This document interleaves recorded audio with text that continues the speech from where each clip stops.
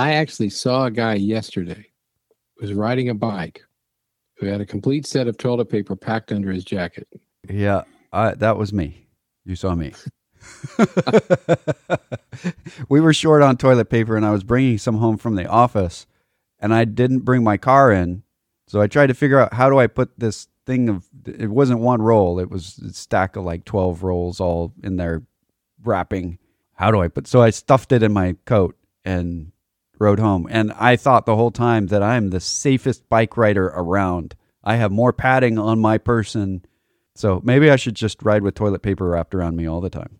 Probably makes sense.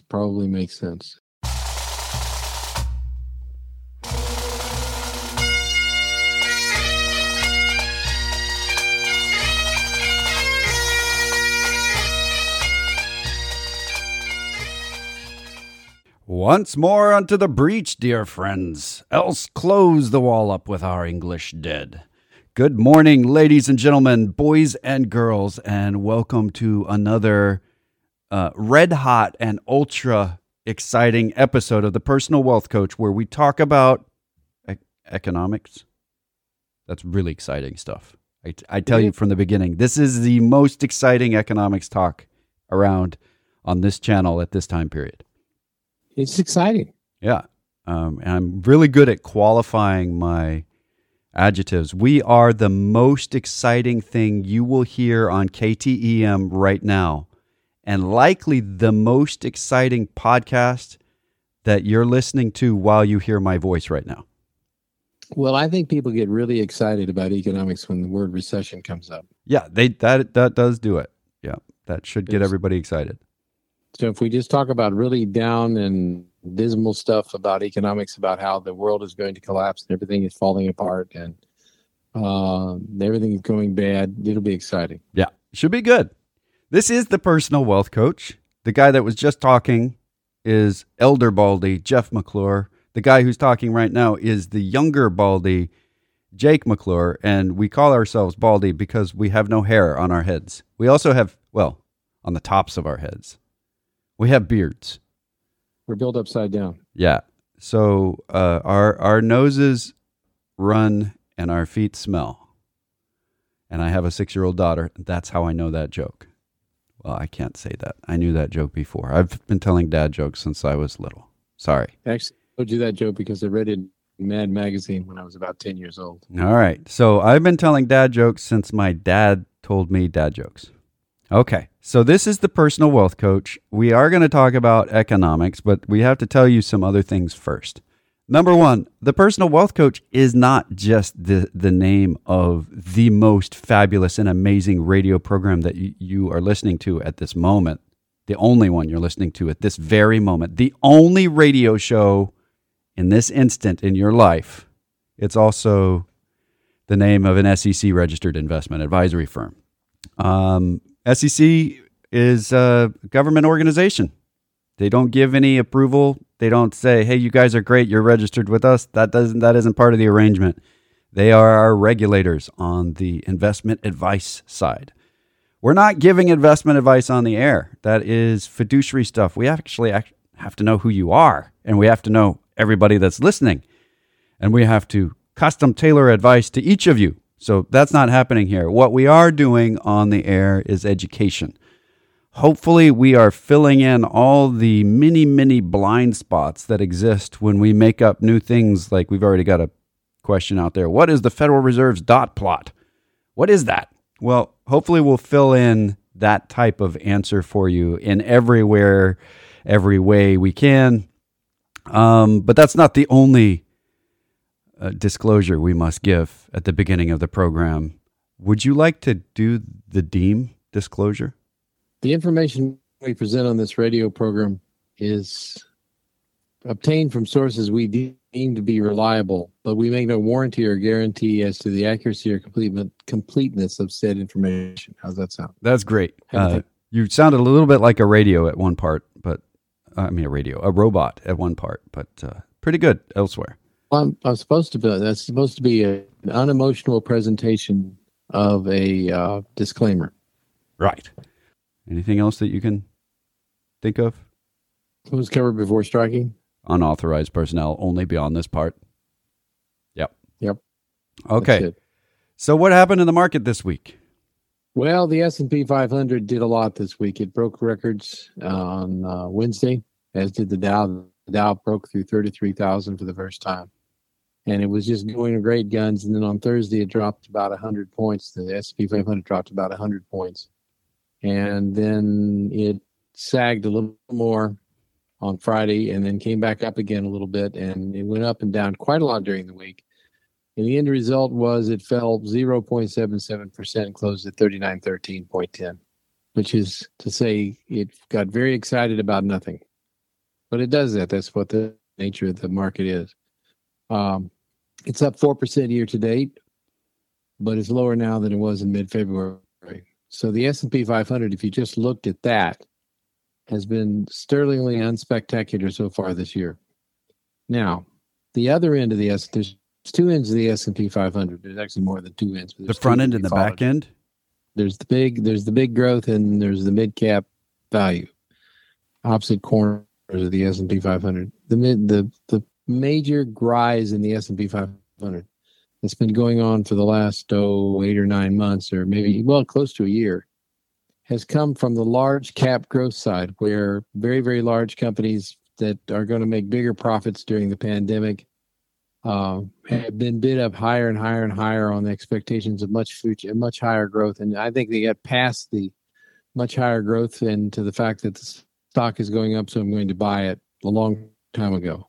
I don't think there's any rationale to the way some of the stocks, the tech stocks and the large tech stocks in the S&P 500 have gone to multiples meaning multiple times their earning. But it's reversed. And the other end of the other corner of the S&P 500 from large cap growth is mid cap value. And you say, well, why don't we? Somebody might say, why don't you consider small cap value? Because the opposite end, because there aren't any small cap companies in the S&P 500. So mid cap is as small as it gets, and value is the opposite of growth in the market. So we use the CRSP mid cap value index. It actually dropped 0.52% this week, but it's up 14.25% year to date. Now compare that to the S&P 500 as a whole, and you can see that something's going on. The S&P 500 is up 4%, but the mid-cap value, the smaller value-based stocks that are in the S&P 500 are up 14.25% year to date. That's a reversal in the market. The interesting thing about this reversal from a historical point of view, which is where we look at things as geeks we are, is that this reversal has occurred every time large cap growth has gotten completely out of hand, and it got pretty much out of hand, in my opinion. But it occurs after the market starts to fall. It is an indication that we are stabilizing in a bear market. Problem is, there's no bear market to stabilize in.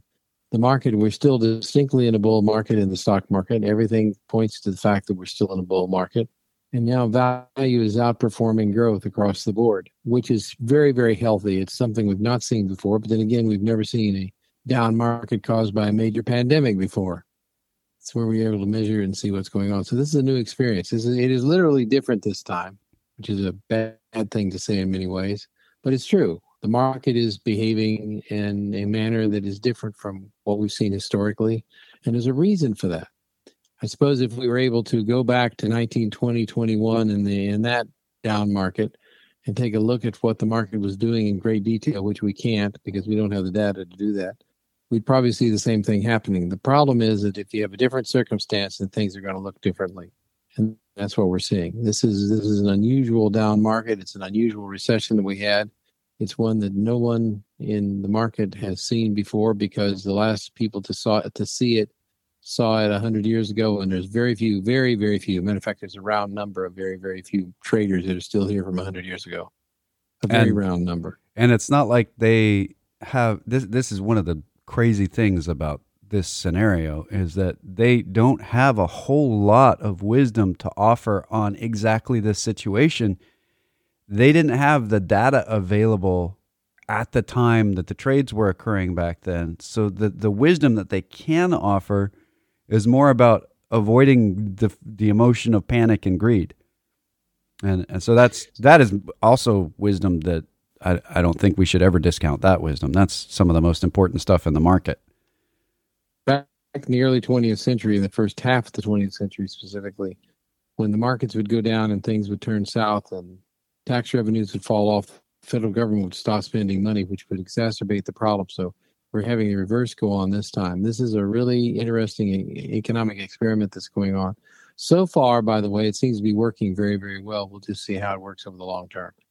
The other side of that, the other side of the market, the 10-year U.S. Treasury note, which is the benchmark for bonds, rose to 1.726%. Now, that's 88% higher from where it was at the beginning of the year. That is an astonishing rise in interest rates until you figure that 1.726% is still not. If you give you money, you're basically loaning money to the government at 1.7%. Now, that 1.7% may sound like high compared to what we saw earlier in the year when it was less than 1%. But inflation is running about 1.7%. So you're still loaning money to the government for no real interest. The year-over-year inflation right now is 1.7% according to the Consumer Price Index. Now, a lot of that is energy and food, but still, it is still 1.7%. And then the Fed considers that to be low. Historically, the 10-year Treasury will run at or a little above current inflation. So that's the Treasury is behaving, I think, very, very, very rationally, the interest rate on the 10-year Treasury, but it has got some people concerned in the stock market that inflation is coming and the sky is going to fall, and Chicken Little said so. I think you are right on it. This is one of the things that we were talking about this before the program started. We both view that as a good sign, because as long as we have people that are ready to panic in the market, then we are likely to have more bull market ahead. I know that sounds counterintuitive. We can talk about that more in a few minutes. Basically, there's something called a risk-free return. And if you buy a United States Treasury note, and for 10-year Treasury note, and you hold it for 10 years, the risk of not getting your money back is effectively zero. Now, how much the money will be worth at the other end is the question, but you're not taking any risk. And as a result of not taking any risk, if you get back exactly as much as inflation is over the next 10 years, you're at a break even. So purely from a theoretical point of view, a 1.7% inflation being reported in the CPI, which just was reported last week, and a 1.7% yield on the 10-year Treasury note should be perfectly normal. Why has it got people scared? Very frankly, because a lot of the traders in the market have been betting on the pandemic going on for quite a while, because a lot of the really high flyers in the market are based on the fact that people are staying at home and buying a lot of stuff rather than spending their money on travel and spending their money on things like going out to eat and a lot of the things Movies. we're not spending our money on there. We're spending our money on buying stuff. And so the market has run up in the companies that deal in stuff rather than services. And it's got the people who ran those stocks up so high a little bit on the nervous side to say maybe the recovery is happening faster than we anticipated. I know that sounds really backwards and upside down, but in the short term, the market can be backwards and upside down, and usually is. Yeah, I would say in the short term, the market usually is backwards and upside down. On the long stretches, our averages come in to be pretty accurate in the market area, and it's kind of the long-term history of our democratic republic that is the United States. If you pick any point in history following about 1780, and you look at the headlines in any newspaper during that time period about what's happening in Congress, what the newest threats are to our republic, you will find that the consensus broadly across the entirety of our country is that Congress has no idea what it's doing and why did we ever elect them at any point in our history. And yet the average has somehow turned out fairly well. That's weird. Some put some divine influence on that. I look at it and say, all right, well, this is a massive experiment that we're participating in a socioeconomic system. It's important to remember when we look at Congress, and I've even made the joke on the air before that what's the opposite of progress, and it's Congress. Right. Matter of fact, I made that just before our congressman walked in the door one time to be on a radio show. I don't know whether he heard it or not, but he never came back, so maybe he did. John Carter was on a radio show just immediately following saying that. But we have the oldest government in the world right now. And a lot of people are shocked when they hear that, but it's a fact. When our government was formed, the United Kingdom was ruled by a king, literally ruled by a king who could dismiss parliament, who could make laws and break laws and make rulings and cause people to be killed. He could declare war. He declared war on his own. And you look at the rest of the governments around the world, and you look back to when the current type of government started, and you find out the United States is the oldest. We have the oldest government in the world, our constitutional government. And for all of its warts and pimples, and it's got a lot of warts and pimples, and they get reported on extensively, it works. It works for some strange reason. And I think Sir Winston Churchill said it best when he said that democracy is the worst form of government he could think of, except for all the others. All right. And we have to get the pedantic tree aside. San Marino has an older written constitution than the United States. It was written in 1600. However, the United States is the oldest active codified constitution. Active being a key term there.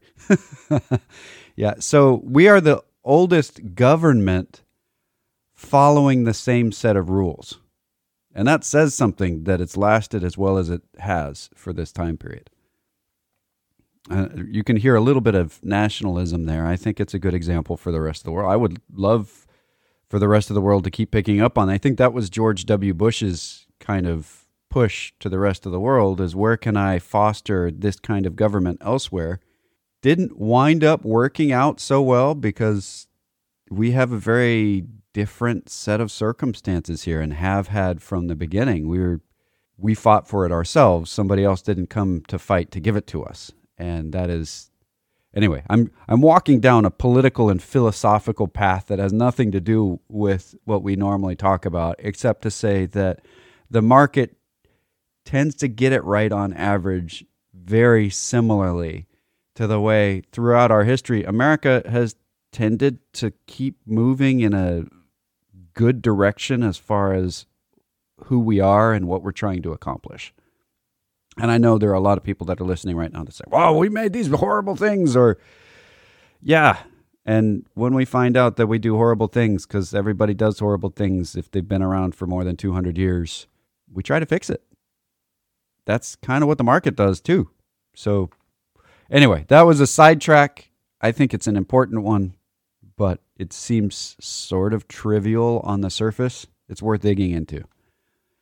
Are you done with your market commentary, or you got more up there? Just a little bit. The price of oil fell 6.35% to $61.40.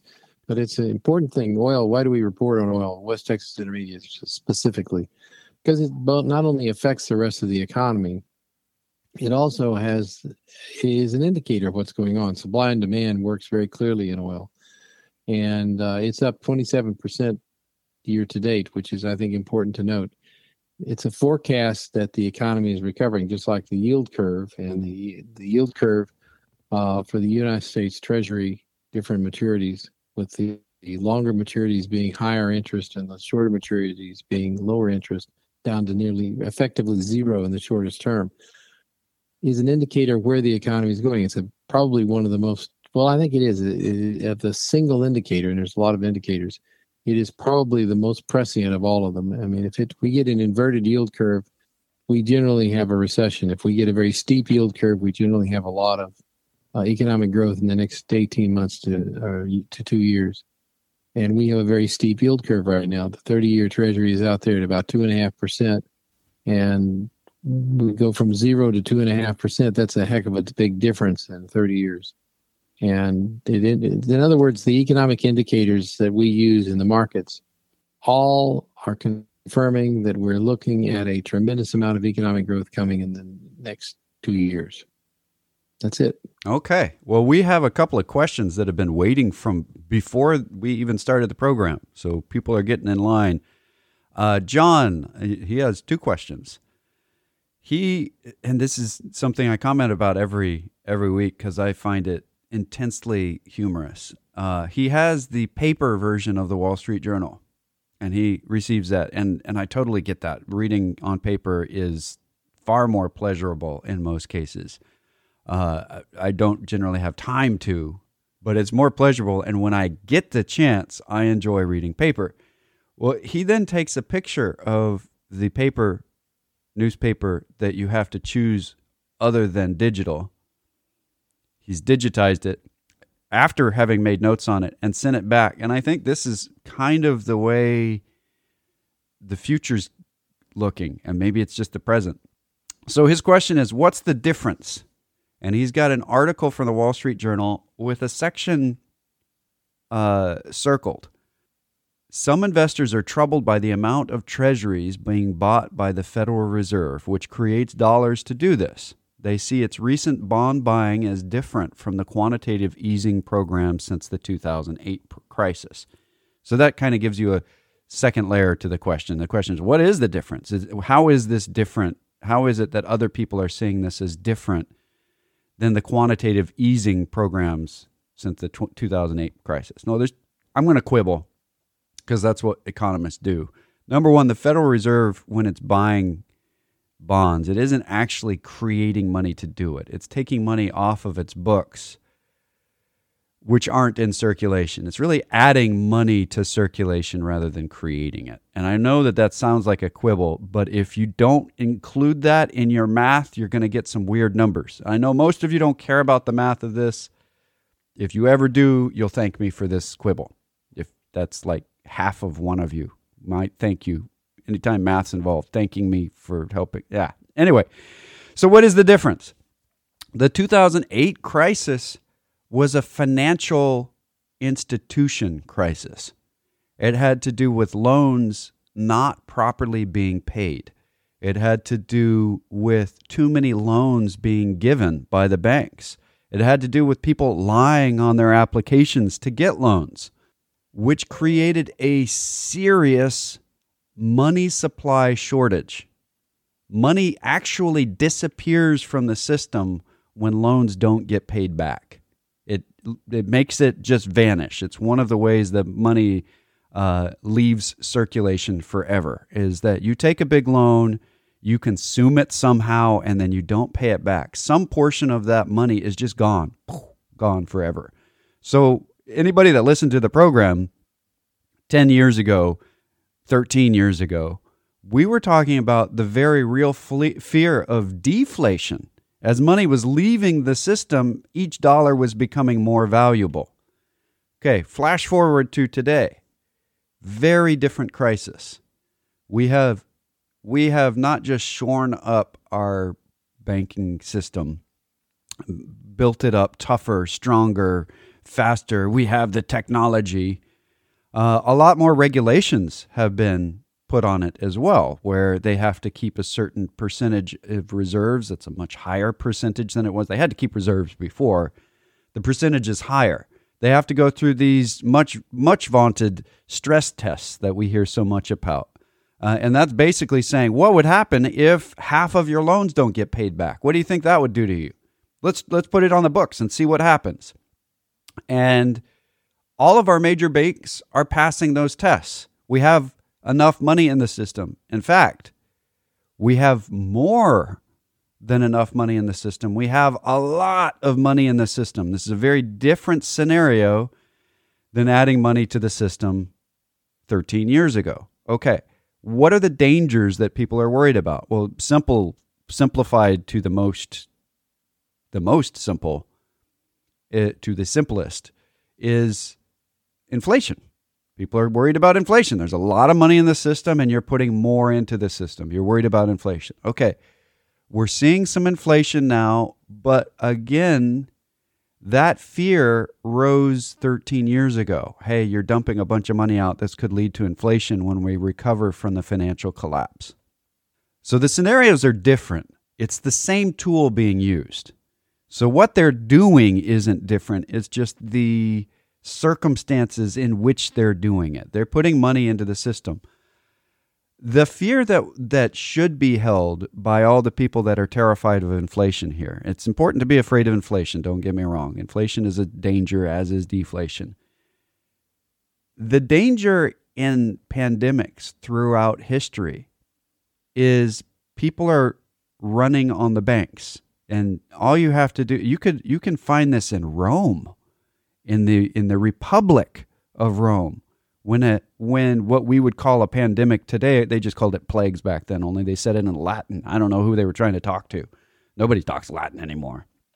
Anyway, plagues hit, runs on the bank, banks collapse. Now, banks at the time were temples, so it's a little different. In a pandemic, people are scared for weird reasons, and it's a good idea to have extra money in the system. Hopefully, the Federal Reserve will be good at pulling the money back out of the system when people are not terrified that the world is coming to an absolute halt. I know this year, 2020, or this last year, 2020, has been extremely hard for people to remember. There's studies on this. Usually we have milestone markers in our lives, like, we met them at Suzanne's wedding, or at when we went to the Easter service, or hey, we went out to movies with them. None of those landmarks are there for that year. It's all a blur. But if you go back to the few landmarks that do exist, like scenes of empty cities on the news where nobody's on the road, and go back to the feeling of fear you had at the time and the number of people that said, do the banks have enough money? Should I get my cash? We fielded those phone calls where people were calling up and saying, do the banks have enough money? Are they about to collapse? Should I just withdraw everything and put it in my house? People were scared. I know it's hard to remember because we've been so inured to the fear of the pandemic, to the discomfort of living on our own. Remember the first few months. The first month, we're like, this will be over next week. The second month, maybe this is the end of the world. The third month, we're like, this isn't fun. And by the time where we are now, we're like, it's just this. We're just doing it. We're kind of bored of the fear. And that's what happened to Londoners when the bombing was going on. How did they continue to keep that stiff upper lip when there's bombs falling? Because they got used to it. So the fear that we're used to now is still the most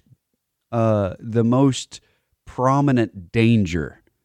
That if people get scared enough because there's something weird happening, that they go and take all their money out of the bank.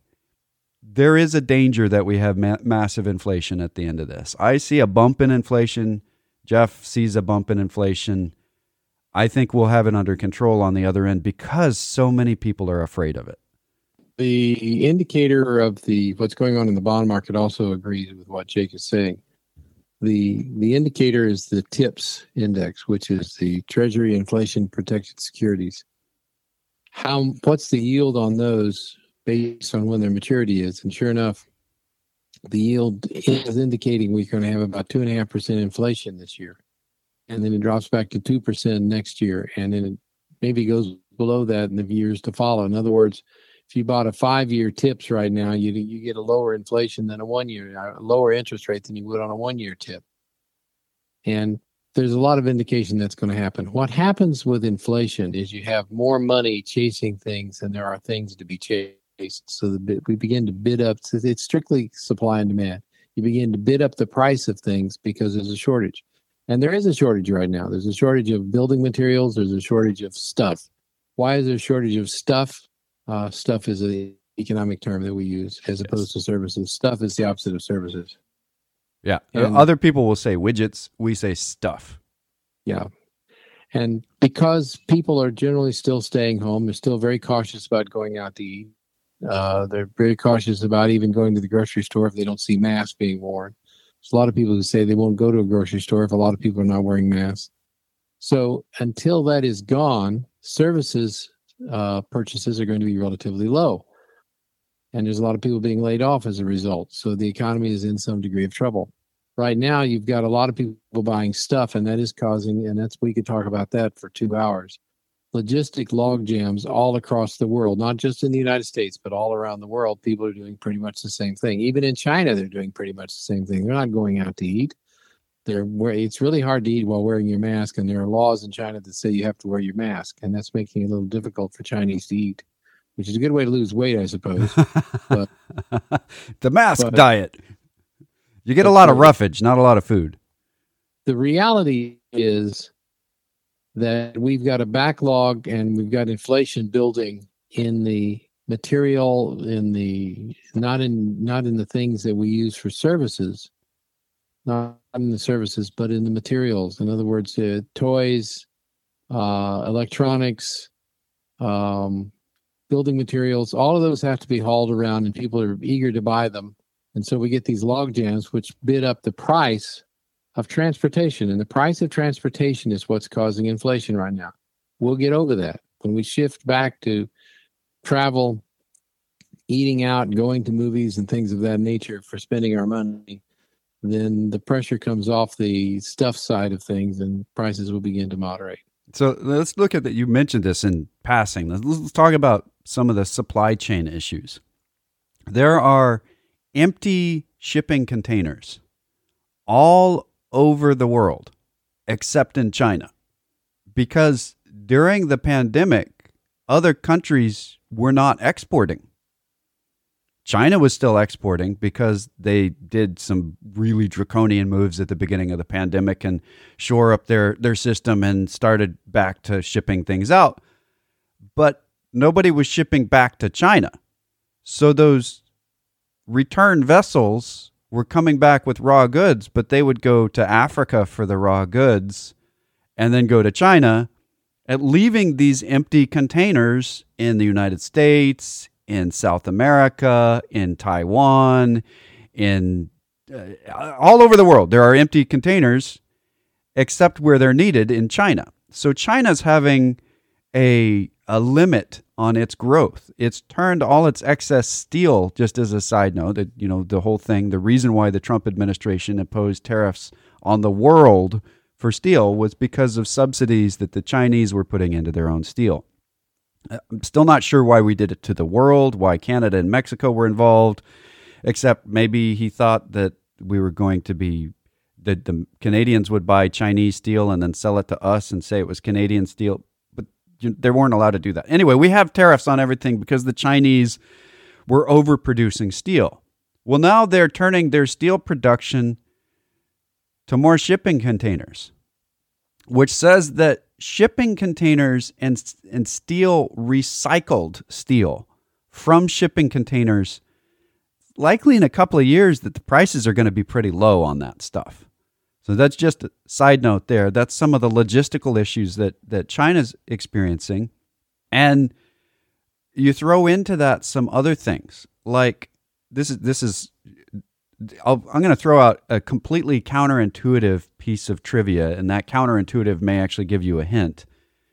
The United States is the number one consumer and exporter combined user of oil on the planet. So Saudi Arabia exports more oil than we do. But when you consider that they export a huge amount to us to be refined and then brought back to them on a net basis, we actually export more than they do, if you look at it all the way through. So who's the number one, and plastic comes from oil. We would all agree on that, correct? I hope so. I hope so. Okay. So who's the number one producer of plastic on the planet? Go ahead. We are. That's a good guess, but that would have been my guess as well. It's not right. Who is? China. So China is using a technology and plants that are owned by Honeywell. Honeywell is a corporation. It's based in the United States. It is rather large. It develops all kinds of things. Honeywell came up with the technology to make plastic out of coal. China doesn't have oil or much in the way of natural gas, but it has a lot of coal. So they're converting coal into plastic. They're the number one producers of plastic on the planet. but it requires some chemicals from the United States to get it done. And it's a Honeywell patented technique, which means that it is strategically monitored by the United States. There's another bottleneck there that the Chinese are very nervous about. They don't have the ability to produce the plastic that they're their number one exporters in the world on without us. They're scared about that. We should be scared about that too. I mean, when I look around the little studio I have set up here and I see all the plastic items, yep, they all came from China. Look around your little area. Do you see any plastic items that didn't come from China? I don't know where some of these came from, but I would guess you're right. Yeah. So that statement is there. Supply chain issues are everywhere. The Chinese are suffering them, and we are suffering them. The Chinese produce the microchips that we use in almost everything that we do. We produce the plastic in China for the Chinese to produce the most plastic in the world. Now, wait a minute. The number one producer of microchips is Taiwan. Well, I guess it's technically part of China. Taiwan and South Korea right now, microchips. Right. The number one combiner of microchips into boards is China. So Taiwan turns and South Korea turn their chips. The vast majority of those chips go to China, where they're then combined with plastic to make larger boards. Right, I got you. So so when we're looking at the fundamentals of supply chain, and we look at what is actually made in the United States, what is actually made in Taiwan, nothing's really ever made anymore all in one place, including in China. And if we don't keep that in mind, and if we only look at the supply chain issue being an American one, then we can have some pretty nasty diplomatic issues that arise from it. I believe, as you do, that we need to be shortening our supply chains, making them more redundant. That tends to add to price and slow down production. But I think it's important, after having toilet paper be scarce for a while, and while I said nothing's ever only made in one place, toilet paper is mostly all United States-based stuff. We still had enough supply chain issues that it took us months to get toilet paper back on the shelves. And that's going to be something that probably lives with a whole generation or whole group of people that were alive during this era for the rest of their lives, is that the things that we think are solid and, hey, they're all produced here, we have no way this will ever be a shortage, except it's short now. I actually saw a guy yesterday who was riding a bike who had a complete set of toilet paper packed under his jacket. How critical toilet paper has become. Yeah, that was me. You saw me. We were short on toilet paper, and I was bringing some home from the office, and I didn't bring my car in. So I tried to figure out, how do I put this thing it wasn't one roll. It was a stack of like 12 rolls all in there wrapping. So I stuffed it in my coat and rode home. And I thought the whole time that I'm the safest bike rider around. I have more padding on my person. So maybe I should just ride with toilet paper wrapped around me all the time. Probably makes sense. You know what toilet paper was originally invented for? Medical blood clot issues. Bandages. I know this because I just spent about an hour yesterday talking with my daughter on how toilet paper is made and what it was originally used for and how it can be used for first aid and how we shouldn't waste it, and that putting too much in the toilet causes water to be on the floor, and all the important parts about toilet paper we talked about. Those are critical elements of civilization. It clots your toilet the same way it clots blood flow. That's right. Does a good job. We'll be back on the other side. If you would like to ask us questions, you can email us.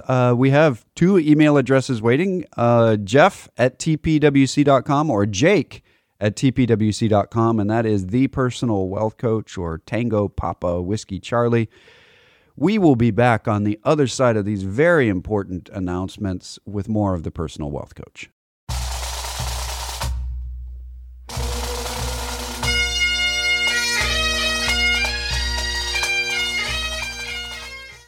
And we're back with more of the Personal Wealth Coach with Jake and Jeff McClure. One day we'll be able to be together in the studio and actually be able to say that with timing correct. Right now we're suffering latency. Yes, we have latency in that he is approximately 3/4 of a mile from me, and we are collectively about, 11 miles from the studio? Something like that. So we are separated by time, space, latency, and are there anything else that we're separated by? A creek? There's a creek between us. About 30 years. Yeah. About. There's something like that. Well, we can go on and talk about the dot plot. Yeah, we've got it. You want to read the question? What is the dot plot? Oh, did we really answer his first question about what's the difference between oh yeah, you did in great detail. Yeah. What's the dot plot? That's his question. Yeah. Basically the dot is what when members of the Federal Reserve, voting members particularly, make speeches, they forecast when interest rates will go up or down or whatever. During times that interest rates are going up, we get the dot plot, or anticipated to go up. We get the dot plot. The dot plot notes when they make a speech when they think interest rates will be raised, or when they think interest rates may be raised, or whatever they say in their speech. And we look at the number of voting members of the I started to say the S&P 500, now the Federal Reserve, who say interest rates will be raised at the end of 2023, and the ones who are saying they'll be raised at the end of 2024, and the ones who are saying we don't anticipate when it's going to be raised. You put those dots together and you have what's called a dot plot. And right now we have about 7 of the members saying the end of 2023, whereas before we had about 5 saying that, and that makes big news and causes people to be very upset about next to nothing. So just to, I think just because he asked, what is this thing? There's 2 versions of it. There's the official and the media version. The official version is one that was set up by the Federal Reserve. The media then said, oh, well, we'll do one up. We're going to take note of their speeches. So the media version that's being used in the article that he sent in with this is measuring all 17 members of the Fed. Or there's technically 18, but there are only 17 that were measured in this one. Well, what is that? What is that about? Okay. There are 7 positions on the Fed, on the Board of Governors. That includes the Bank of Boston, Chicago and Cleveland, Dallas, St. Louis, and Atlanta, and that's one group, Dallas, St. Louis, and Atlanta. Chicago and Cleveland are one. San Francisco, Kansas City, and Minneapolis. Those 4 are sitting on 1-year terms right now on the Board of Governors. Then you have a rotating 4 plus the 7 on the board, and you get 11 votes. And the dot plot that comes out from the Federal Reserve after every meeting, this comes from back in 2012 when the Federal Reserve said that they would be, or maybe it was 2014, I can't remember. They said that they would be more transparent in talking about how they were going to be making their moves on interest rates in the future. So they started both. The dot plot was set up by the Federal Reserve. The media comes in and says, all right, we're going to measure everybody's speeches because you're all giving speeches all the time, and you always say, this is my opinion, not the opinion of the Fed. So we know what your opinion is. You guys are dovish. You guys are hawkish. I don't know why they have to be birds, but this is the label we give to people when they're nice or but that's not nice or mean. I don't know. Whether they're dovish or hawkish. We could get into that silliness at another time. But anyway, the vast majority of the Federal Reserve, Board of Governors, voting banks, rotating banks are all saying, we're not cutting back on or we're not adding to the interest rate anytime soon. The pandemic is a bigger threat than inflation right now. So I hope that answered the other version of the dot plot, the media version. One of the strange things about the dot plot, it does measure those speeches, and it says some of them are saying we anticipate maybe if everything runs right, if everything runs the way I think it's going to run, maybe at the end of 2023 starting to raise interest rates, and others are saying at the end of 2024, and the others are saying, no, we're just going to stick to zero for a really long time. But the funny thing is, when you make the dot plot, which everybody does get very excited about, and there's literally a dot plot published in the Wall Street Journal that shows where the dots are, they ignore the fact that some of the people who are making the dot plot literally will not be members of the Federal Reserve when they're forecasting interest rates to go up.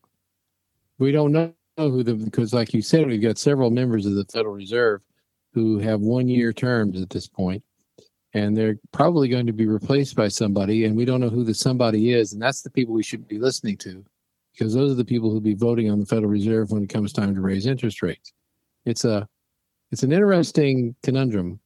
One of the big things to note in the dot plot is there's nobody that expects we're going to be lowering interest rates. Considering that it's nearly zero, you think, well, of course. But when you look at Germany's interest rates, for example, they're well below zero for the very short term. There's nobody suggesting we're going to lower interest rates below zero.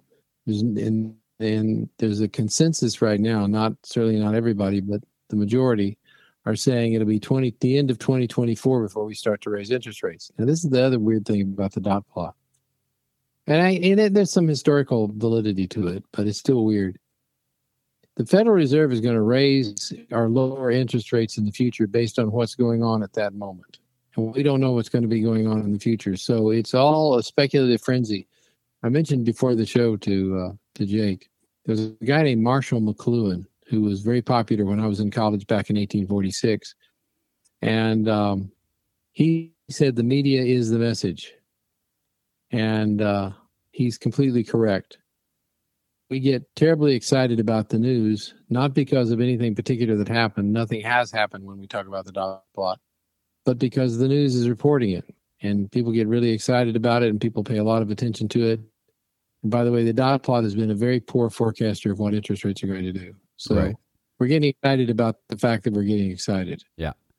And I mean, we were also talking about how media makes news about media, and Fox News will talk about MSNBC, and MSNBC will talk about Fox News as if the news was the news. But wait, isn't that the definition of what the news is?